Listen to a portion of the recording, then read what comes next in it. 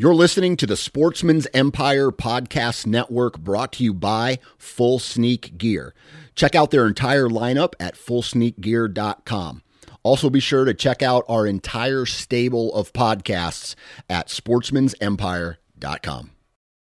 New from Moultrie Mobile, the Feed Hub offers first-of-its-kind cellular connection and control for nearly any spin cast feeder on the market. When used with the Moultrie Mobile app, you can monitor feed and battery levels, run feeders on demand, receive alerts when feeders are clogged, and remotely adjust feeding times.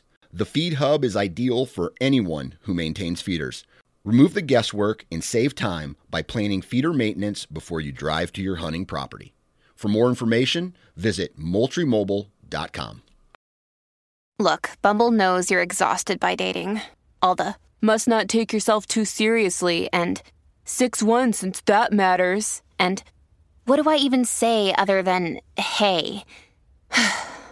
Well, that's why they're introducing an all-new Bumble, with exciting features to make compatibility easier, starting the chat better, and dating safer. They've changed, so you don't have to. Download the new Bumble now. You're listening to the Sportsman's Nation Podcast Network, brought to you by Savage Arms. We all know that the human body comes in all different shapes and sizes. However, most firearms do not. That is why Savage Arms has rolled out their AccuFit system on the 110 platform.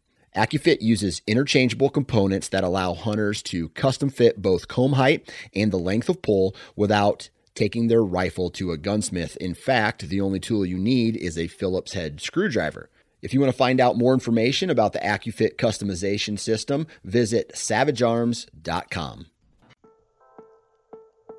Hello and welcome to another episode of the Ohio Huntsman Podcast. And today we're talking about the Outdoor Foundation's Outdoor Participation Report. So this is a report that looks at participation in outdoor sports, outdoor activities, countrywide, nationwide. It's not just a hunting report. So it looks at kayaking, camping, hiking, anything and everything like that, outdoor activities. And they look at what types of trends they're seeing. And we thought it was interesting. We drew some interesting parallels between the outdoor industry as a whole as compared to hunting. So, interesting conversation. One caveat, one warning I need to give you. After how many years of doing this podcast now, I still apparently make newbie mistakes. So, I didn't have my good mic that I'm talking into right now plugged in at the beginning of this episode. So, you'll hear, as we start talking about this report, you'll hear some clicking. That's me clicking around in this report. Some clicking or tapping. Hopefully it's not too terribly annoying for you. We catch it there in the middle, and I get things swapped over. So just bear with me. Sorry about that. There's some clicking or tapping you're going to hear in this one. But before we get into that, and you get to hear my my newbie mistake, I want to talk about our sponsor, Mastin's Deer Sense. So Mastin's Deer Sense is really Mastin's all kinds of sense, because they're really expanding into the predator hunting category. So if you're into predator hunting, check them out.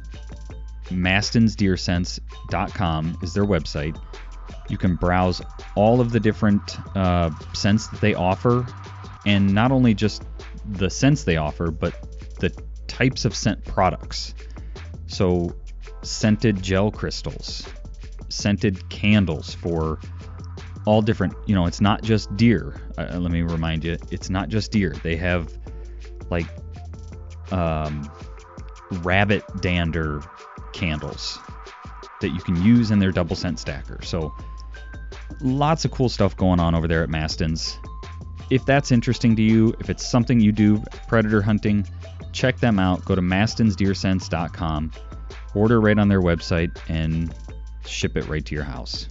Now with that, let's get into our conversation with Jacob, Jeff, and myself.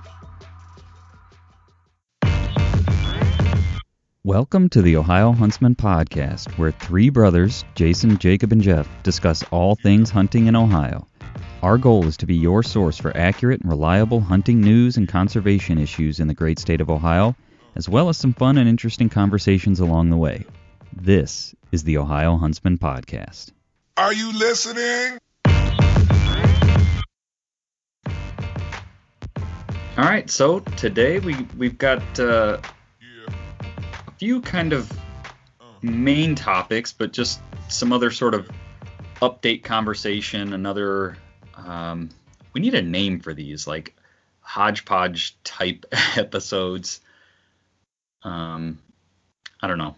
We'll have to think about that. But if you listeners have an idea on, where we it's not one main topic that we're going to discuss the entire time, let us know. I'm trying to think of a good name for that. But anywho, I guess let's start with updates. Anything you guys have been up to in the outdoors, or I've got a quick story I can start with. Go ahead. Tell your quick story, and then I'll tell you what I've been doing. So before we pressed record, I told you it's been kind of a crazy day. Well, part of the reason it's been kind of a crazy day is as you guys know, the listeners might not know, we're on a cistern here, and so similar componentry to a well in that we have a pump here and a pressure tank that, that's how we get water. Well, our pump started leaking over the weekend. It was leaking water onto the floor. That's no good. Yeah, and thankfully Ella and I were down there. We've got some I call them workbenches, but I think they were more like display benches that were installed by the previous owner. The reason I say that is they're too high to be workbenches. They're almost like chest level. Well, yeah, over the weekend, almost looks like he might have had like toy trains on them or something. I don't know. Well, yeah, I think so, because when we came and looked at the house before we bought the house, when we came down into the basement, these benches that are all around the unfinished part of the basement were covered in like Lionel train stuff, trains and like the little shops and stuff that, if you were going to build like a train scene. Right. And I don't know if he was buying and selling the stuff but yeah, it was all set up high. It's not like countertop or workbench height. It was high. So you can put stuff up on there, but it's not real practical as a workbench. So anywho, long story short, we were down here over the weekend lowering all of that. And I happened to walk down to the other end of the basement where the pump and the pressure tank and everything are, and there's water on the ground. Little investigative work, and I realized, crap, this pump's leaking. Call the cistern guy. He says I can be there on Monday. I'm actually down in southern Ohio for the weekend, but I can be there Monday. How bad's it leaking? I said, it's not, we'll survive till Monday. So he shows up today. He's doing his thing, and he's in the basement, and I can hear I can hear some sort of audio playing. I don't know if it was a YouTube video or a podcast, but I said that voice sounds familiar. And so I kind of stopped and I listened, and he's down there. He's got Jeff Sturgis. I know his voice, right? He's got Jeff Sturgis. He's, does like whitetail property management and growing big deer and that, that sort of thing. All right. And I thought, wonder if that's why he was in southern Ohio. He's got some property down there or whatever. He's a hunter. And so I asked him, he was finishing up. I said, so you down in southern Ohio, you got a hunting camp or something down there? He says, oh yeah. And so we got to talking deer hunting, and he said, I don't know if you on YouTube, you seen Jeff Sturgis? I said, oh yeah. Him and the other guys that they've got 40, 50 acres down there. They're actually in September, I guess he said, Jeff Sturgis is coming down. He's going to be in Ohio. He's got a handful of properties to do work on. But yeah, they paid him, or they're going to pay him to come down and evaluate their property and give him, write up a plan for them. So I thought, that's pretty cool. Yeah. So not me that's per cool. se, but I thought that was. I was like, well, I picked a good guy to to work on my there you go. Here. Well, kind of piggybacks off of what we talked about last week, though, too. Like, you just never know. Yeah. Who is a hunter and who it's not every hunter wears camo and has a, big giant buck sticker on their pickup truck. Yeah.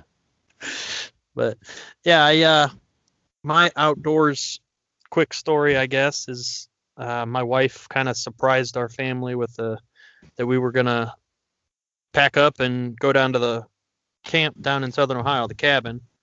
It was kind of a last minute decision. She just maneuvered some stuff with work and made it happen. So that was nice. We went down there, enjoyed our time, took the kids down. They love it down there, but I had the bright idea that, it's time to look around for sheds. So I have 2 little kids. I knew I wasn't going to get too much out of them. So we're going to go on one hike. We went down late Friday, came home Sunday. So I figured Saturday, midday, if it's not raining, we'll do one trip. I'm going to make it a good one. There's an oak flat. If you ever, I'm sure we've talked about it in our previous podcast. It's one of our popular hunting spots down there on the top of this hill. It flattens out, and there's a bunch of oak trees up there. Holds deer. It's a good spot to hunt. We've killed a lot of deer. Dad kind of has always hunted up there. We grew up with Dad. That was Dad's spot. So right. I figured I got one shot at it. So we're going to hike on up to the top of this hill. My thought being, we get up there, it clears out pretty nice once you're up there. So the kids, will be able to kind of roam around and walk around, and we don't have to be right next to them, holding them up so they're not falling in a briar patch. So I figured we'll hike on up there. Well, we managed. I had to carry my son the second half all the way up the hill. So we get all the way up there. I'm sweating. He's telling me his legs don't work. Lily and my wife, Lindsay, had, they finally made it up, and we weren't up there for 10 minutes, and they were ready to go home after I hiked all the way up there with them. So it was a failure. Oh, bummer. My eyes were bigger than my stomach, so to speak. Yeah. But I did end up finding one shed down there, not on that trip. We went back to the cabin and laid my son down for a nap, and I snuck away. As I do when I'm down there, I go on a short little walk, and then that turns into a longer walk, and that turns into being gone for hours.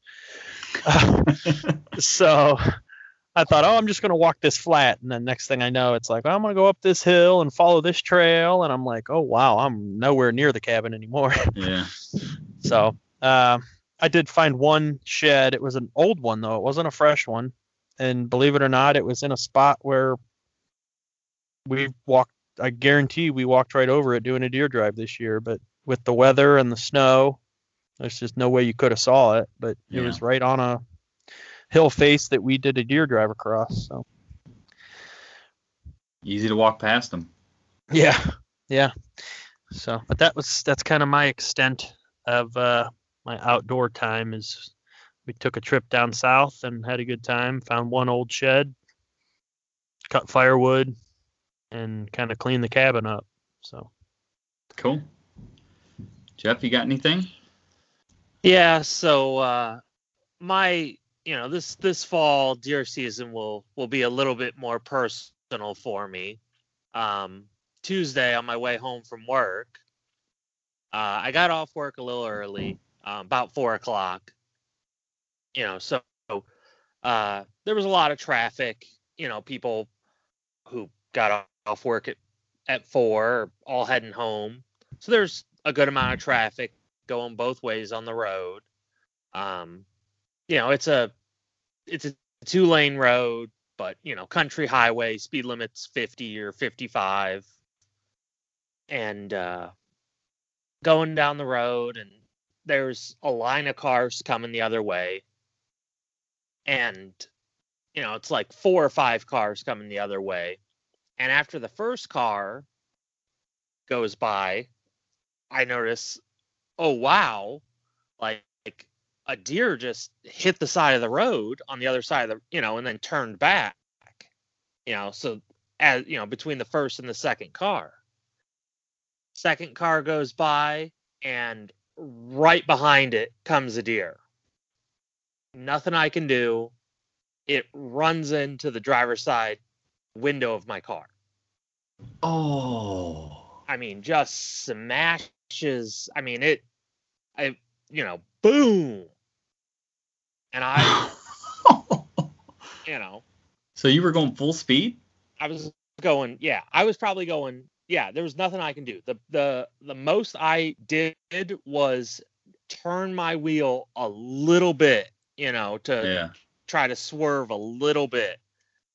But yeah, and I was probably going, I was going 55, 60 miles an hour. Oh. Wow. And I whacked this. It was a boom. And I'm thinking the whole side of my car is torn off. I whacked it. Yeah. So I drive a little bit further, so to find a place where I can pull off. I pull off. All the cars behind me go, drive. I pull into a driveway, and I was like, well, first thing I should do is, if I killed this deer, I should get it off the road.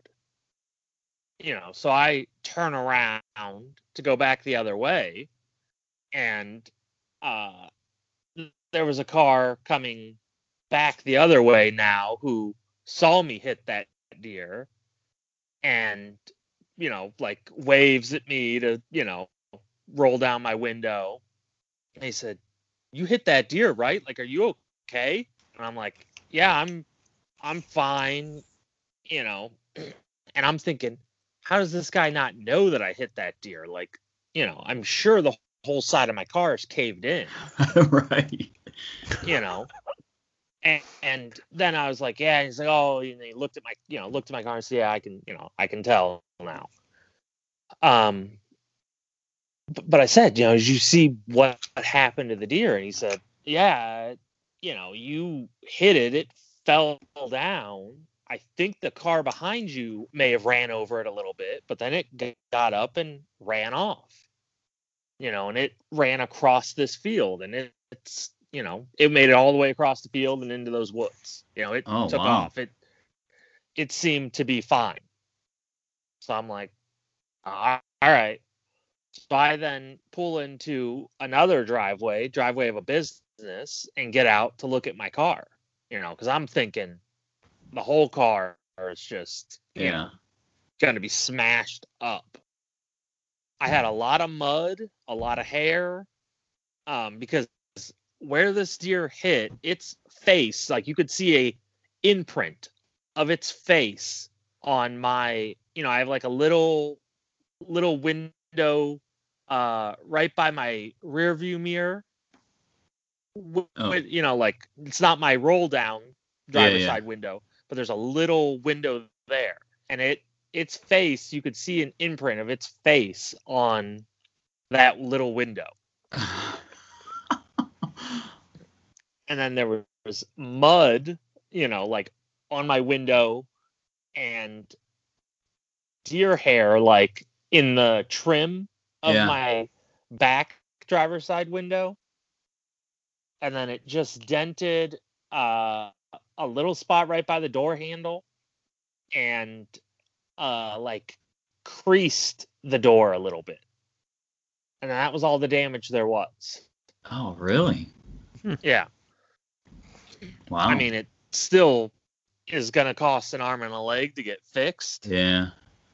But it didn't do much damage.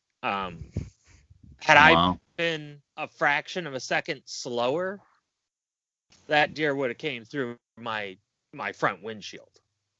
Oh man.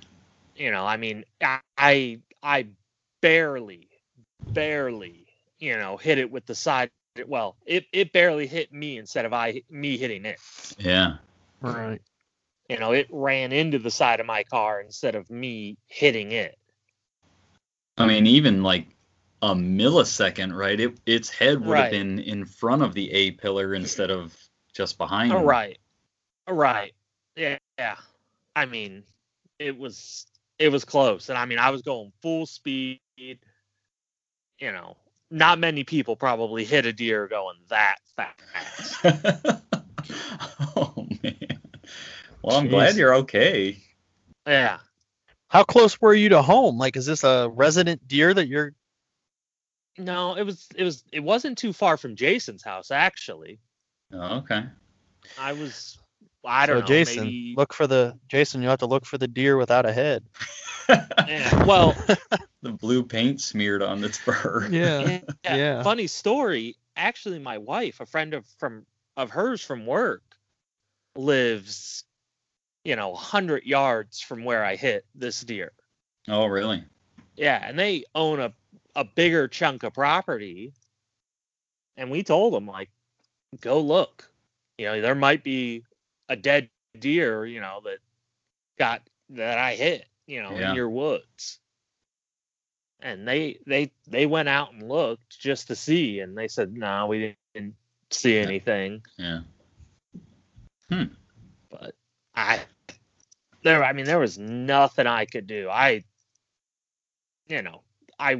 never would have expected a deer to cross a road like that. Yeah. Sneak in between cars like that. And yeah, I whacked it.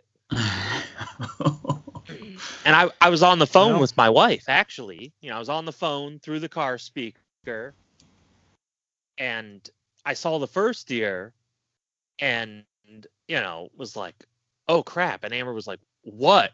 And then she just heard, and then I said, oh crap, again. And then she just hears thud. And then I said, some profanities, and she's like, what just happened? I said, I just hit a freaking deer. Because the first deer, I was thinking, wow, that was a close call. Right. Like, had that deer stepped out into the road, that other guy would have smacked it. There was nothing that other guy could have done. Right. And then right on his bumper, the end of his car, this deer came across. Wow. Well, that sucks, but yeah, like you said, it could have been a lot worse. Yeah. All right, so I guess along the lines of deer, Jeff, you had mentioned that they found the second wild deer in Ohio to test positive for CWD. You want to talk about that a little bit? Yeah, so the second, we've just had the second wild deer in Ohio test positive for CWD. It actually was almost in the exact same area as the first deer that tested positive. The first deer that tested positive was taken on private land, but it was very close to Killdeer Plains Wildlife Area. Late season, they had a controlled hunt at Killdeer Plains Wildlife Area, and they tested all the deer that were harvested at that controlled hunt, and a mature doe from that hunt tested positive for CWD. So Okay. it was within 2 miles of the last deer to test positive. So, I mean, I guess it's a good thing that it's all in one area, kind of, but it's also really bad because it's that other deer wasn't just a fluke. Right, yeah. It wasn't just some freak accident. or, false positive or whatever. Yeah. Because I think that everyone kind of knew that that was doubtful, that it was just a fluke, but everyone was kind of hoping that that was what the case was. Yeah. Yeah, I guess for me, I'm kind of surprised they didn't find more than that. I would think you find one and then you increase your testing in that area and it's like, oh yeah, it's here, But, yeah. And it's kind of surprising where it popped up, in Ohio. I don't think we'll ever know how it got there. Right. But it's surprising. I guess a good thing though is that it is so close to a ODNR owned property that they may have a little bit more control and resources to control the spread. They don't have to worry about a lot of other landowners, or Sure, the outbreak is on their property basically. So right, yeah. Maybe that's a blessing, maybe it's not, but it's definitely not what I think anyone would have expected of how CWD would come to Ohio, where we would find it, and right. Yeah, it like we did that episode in the past, and it's like it doesn't make a ton of sense, right? You would have expected it to slowly sort of migrate across the state lines from states that have existing known CWD cases, and that doesn't really seem to be what's happened. Right, yeah, or whether it's justified or not, deer farms are seen as being a big culprit. Right. So you would think like, oh, this deer farm, had an outbreak of CWD and it got to the wild population. But that doesn't seem to be the case here. There isn't really known captive deer populations in that area. Right. Yeah. So we'll continue to monitor that and keep everybody updated as we find out more information. And when we hear more things, you'll hear more things. So believe it or not, my dad just the other day got pictures of bucks still holding their antlers, but I think most of them have shed or will be shedding, and that means new antler growth and nutrition. So antlers require mineral and nutrition to grow. Does need nutrition for fawn development and producing milk for the fawns to nurse. So Monster Whitetail Grub is what you need for that nutrition. Check them out. They've got their signature Monster Whitetail Grub feed, which is a high protein feed. It's got mineral mixed in, which keeps the deer coming back even after the physical feed is gone. They have their straight mineral, which I know a lot of you like to run in the spring. We do too. So check them out, Monster Whitetail Grub. Go to ohiohuntsman.com/sponsors, and there's links to get in touch with them, order their product, and help your deer's nutrition this spring. I guess along those lines, though, as far as, CWD and its potential impacts on, hunter participation or, people feeling safe to eat wild deer meat, Jeff also brought up this 2020 outdoor participation report that was done by the Outdoor Foundation. Now, this isn't specific to Ohio. This is a national report. The Outdoor Foundation is out of Colorado. But it's got, we could and may talk about this more, because it's a 25-page document and there's a ton of interesting information in here. So they talk about demographics of people that are participating, the type of outdoor activities that they're participating in, diversity, like Hispanic, Black Americans, Asians, Caucasians, male versus female, youth. I think they break down youth into 2 different categories. Let me see if I can find that real quick. So they had 6 to 12 and and then 13 to 17. Yep, you got it. Yeah. So lots of information. And when I was originally looking through this, because they pull out, they put this report together. They've obviously got their raw data, and then they put this report together.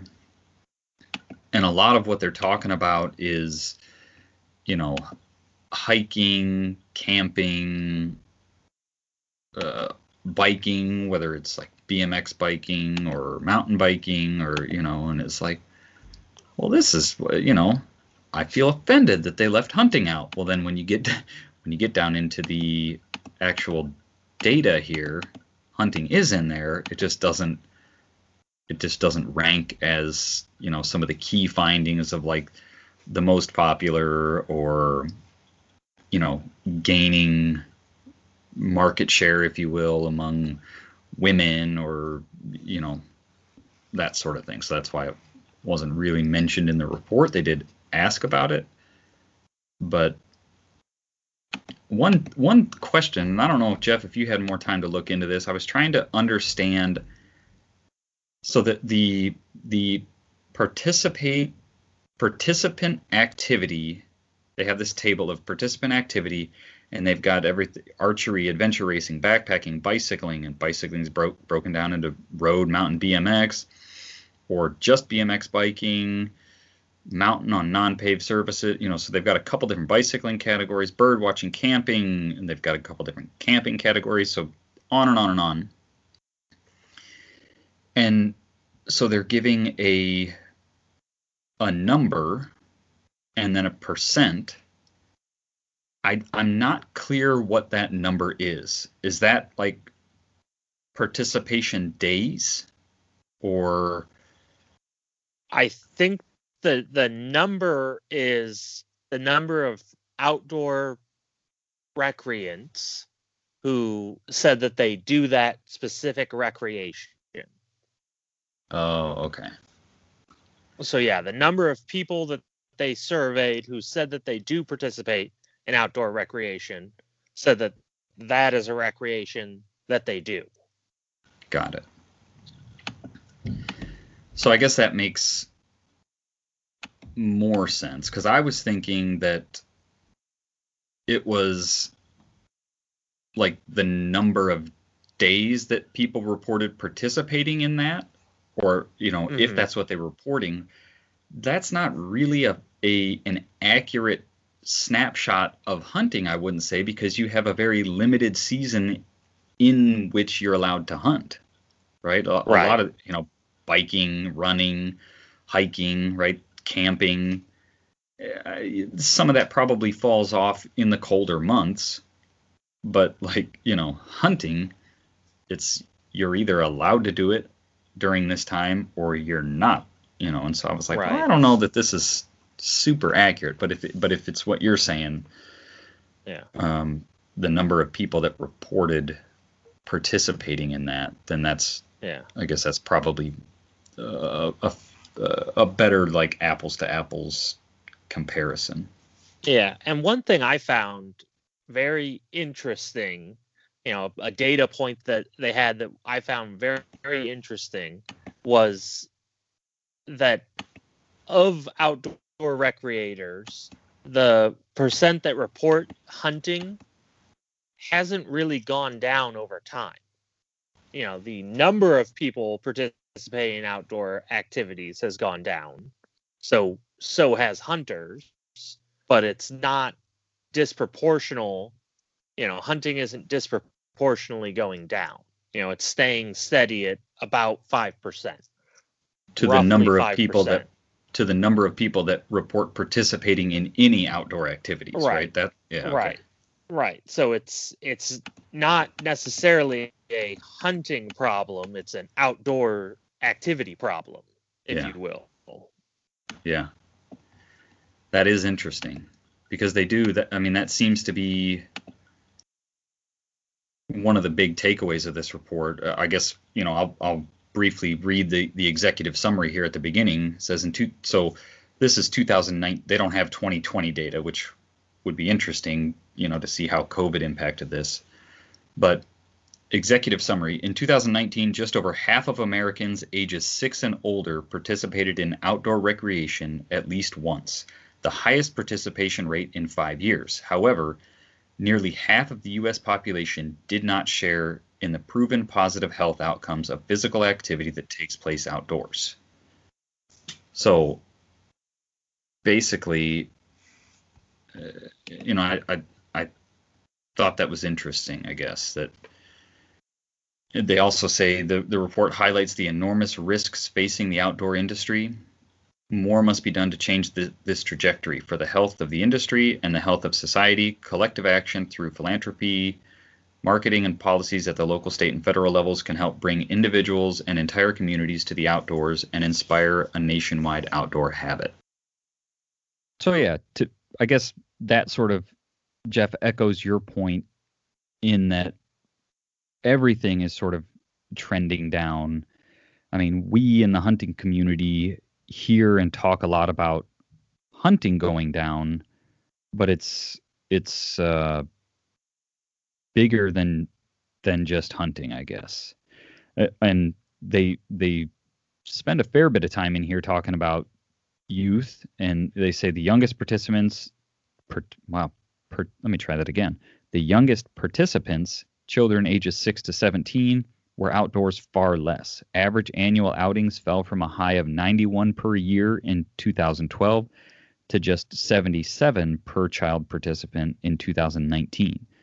This represents a risk to future industry growth. So, yeah, and this is the part that I think the most valuable piece of information from this is when you look at the non-outdoor participants, when they asked them what outdoor activities they're most interested in, the highest one for both the 6 to 12 and 13 to 17 is fishing. They're interested in fishing. So, that kind of falls on us. Yeah. That's a problem our specific outdoor community can solve. And the second most is camping. Right. So while that's not always a part of hunting, it can, I would consider what we do down at deer camp camping, right? I mean, we've got electricity, but it's a form of camping, I guess. We're not camping in a tent by any means, right? But right. And by the standards of this report, that would be camping too. When they classify what they classify camping as, they classify car camping, RV camping, all of the camping to get you outdoors. Gotcha. Camping. It's not just backcountry backpacking camping. Right. Okay. Yeah. But another thing is when they said by non-participants by income bracket, everyone whose income, the top income, everyone whose income bracket was below 75,000 a year, the 3 income brackets, their top, the top thing that they said that they would be interested in is fishing, and then followed by camping. Okay. So, that kind of falls on us. Maybe, we talk a lot about, getting kids hunting, but maybe fishing is a better gateway. Yeah. There seems to be more interest, and it's easier to get a kid interested in something that they're already interested in than getting them interested in something new. Right. You got to kind of meet them where they're at and hopefully expand from there, or at least it would seem. Right. And I feel like that fishing is ranked so high because it's there is this interest in wildlife without killing. Right. The hunting would be ranked just as high if it didn't involve the killing. Right. I think that's, obviously with hunting, that's one of the hardest things to cope with, if you will, is the taking of a life. Yeah. And you have to kind of understand the circle of life to be okay with that. Right. Yeah. So I think there's a lot of interest in kind of our sector of, hunting, fishing, camping, foraging. There's a lot of interest in that. And that's the area that could really grow and get people outdoors.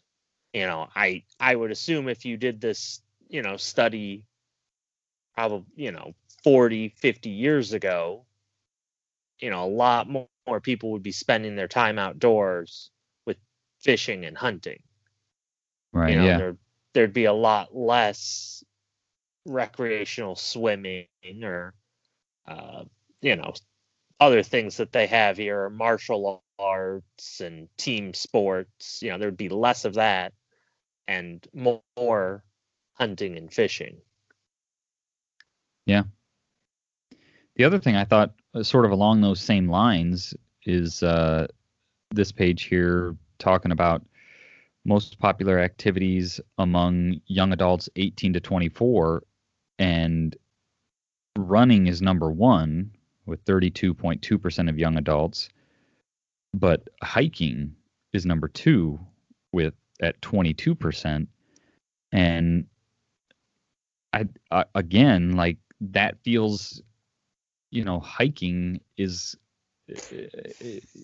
some forms of hunting are kind of like hiking with like an, I don't know, I don't want to say an end goal, because a lot of times hiking is like, yeah, I'm going to hike this trail, or I'm going to hike up to this peak, or, whatever. But like hunting, a big part of hunting is a lot of hiking in the woods. Or, right. A lot of it's taking your gun for a walk. Yeah. Right. Yeah. I mean, if you really break it down like that, I mean, like you said, what is the difference between hiking and hunting, other than if you're lucky, you get to harvest an animal? I mean, really all we're doing is a lot of hiking and a little shooting. Especially when it comes to, Jake and I's turkey hunting in the spring. We do a lot of hiking. Right. A lot of taking the shotgun for a walk. Right. Yeah. Yeah. I think that's true. Yeah. So yeah, definitely. I think all of it just echoes. It's all just like Jeff said, it's like a transition from outdoor to indoor activity. I think if we just sometimes I feel like we try to bite off too big of pieces. Like, we need to get more people hunting. Yes, but I think we just need to get more people outside. Yeah. So that they can see what nature and the outdoors has to offer. And then we go from there, like if that's hiking, like bring someone, instead of saying, hey, I'm going to take you hunting, say, hey, we're going to go hike around these woods all day. And if you don't mind, I'm going to carry my 22 with me. And if we see a squirrel, I'm going to shoot it. Right. Really, all we're doing is hiking. Yeah. Yeah. It's rephrasing the way you present it to people. Right. Or I mean, even without taking the 22, I think, to your point, just getting people interested in activities outside, and then let them go on that journey, right? Like, everybody goes through this journey as a hunter, as an outdoorsman, where, initially maybe it's just about killing something, and that to the uninitiated or the non-hunter, that sounds brash, but like, I just want to get something, right? And then maybe your standards change, and then maybe you want to learn more about the habitat and learn more about the animal in order to pursue it better, locate it better, whatever, and you go on this journey, multi-year, lifelong journey. And so, maybe to your point, just getting them outside and teaching them a thing or two may be the thing that's like, I kind of like that. I want to do that some more. And maybe they eventually, say, I went fishing as a kid. I'm going to get back into fishing, or I'm going to, I've been fishing for a while, and I really like catching and eating these fish. What else can I, catch and eat? Can I catch a deer? And so, yeah. Well, we didn't do a ton of it growing up necessarily, but I know my dad, our dad did. They called them survivor weekends or whatever, they would leave school Friday and they wouldn't, they would come home, drop their backpack off, and they'd go out in the woods and not come back till Sunday night. Right. They would, they'd camp, they would shoot whatever they're going to eat, catch whatever they're going to eat. And that's just what they did. It was fun. It's cool to say, like, hey, you know what? I can survive out here on my own. Yeah. So, it's just I think it's ingrained in everybody. We're made that way. Yeah. It's just a matter of getting back to that. And in some cases, it's under a lot of layers of fear, doubt, whatever. It's just getting people back to the outside where, for lack of a better way to put it, where we belong. Yeah. Yeah. I think the concept of like a survival weekend, would be pretty foreign to kids nowadays. Because it was, when we were growing up, it was like, oh yeah, that'd be something interesting to do, but we're gonna pack all the food we need. Right. And I think now it would be like, wait, what?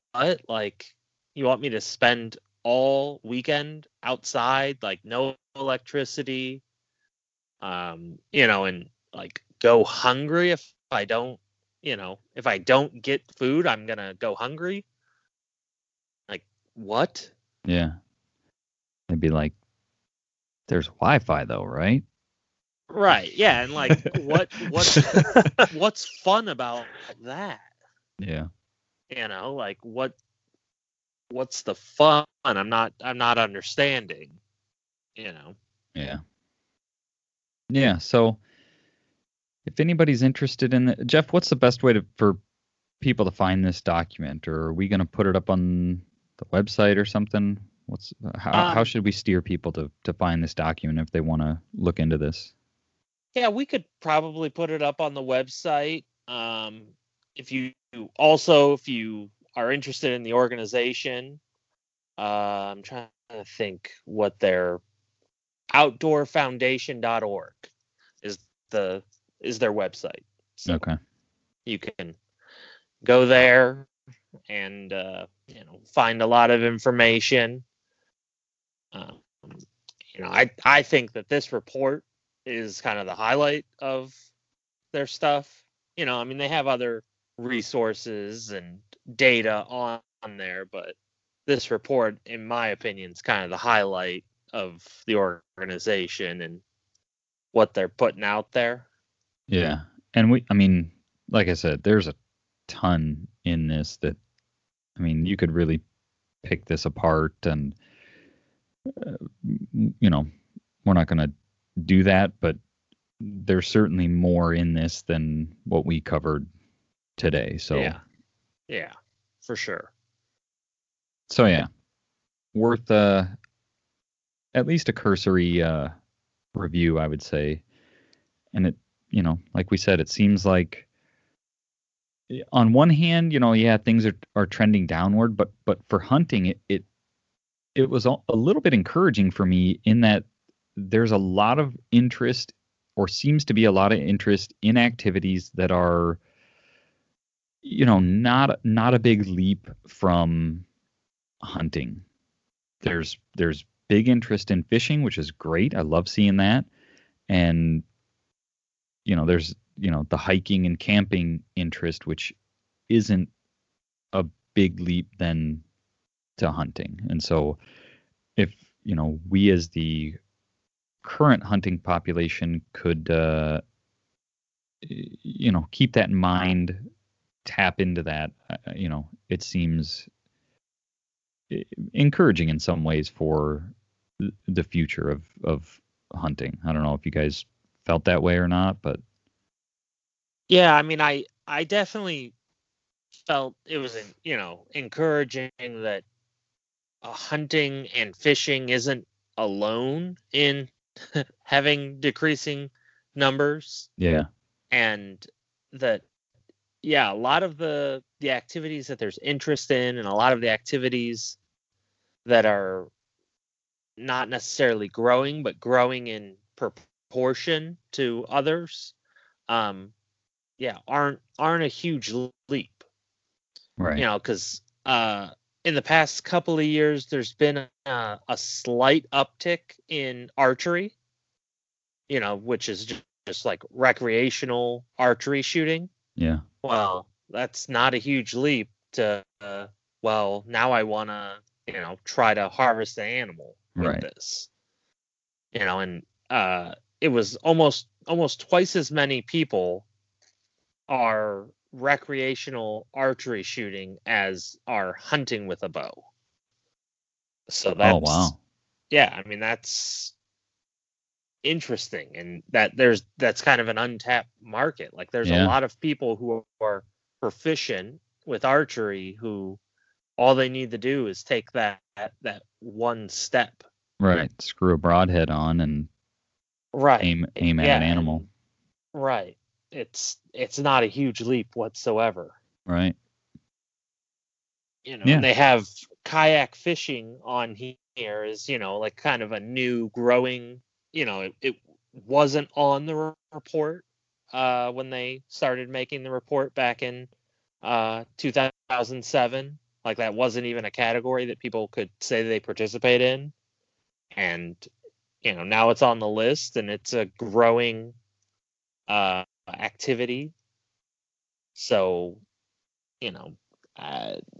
that's kind of another thing is potentially kayak hunting, where you're floating down a river, either waterfowl hunting or, deer hunting or whatever, squirrel hunting, that may be, the next big thing. Who knows? Right.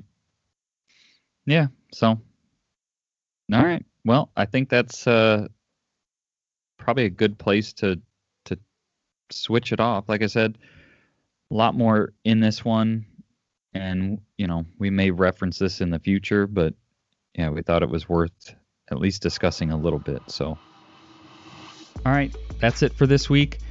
As always, thank you all for listening, taking time out of your day to listen to this podcast, and more importantly, share it.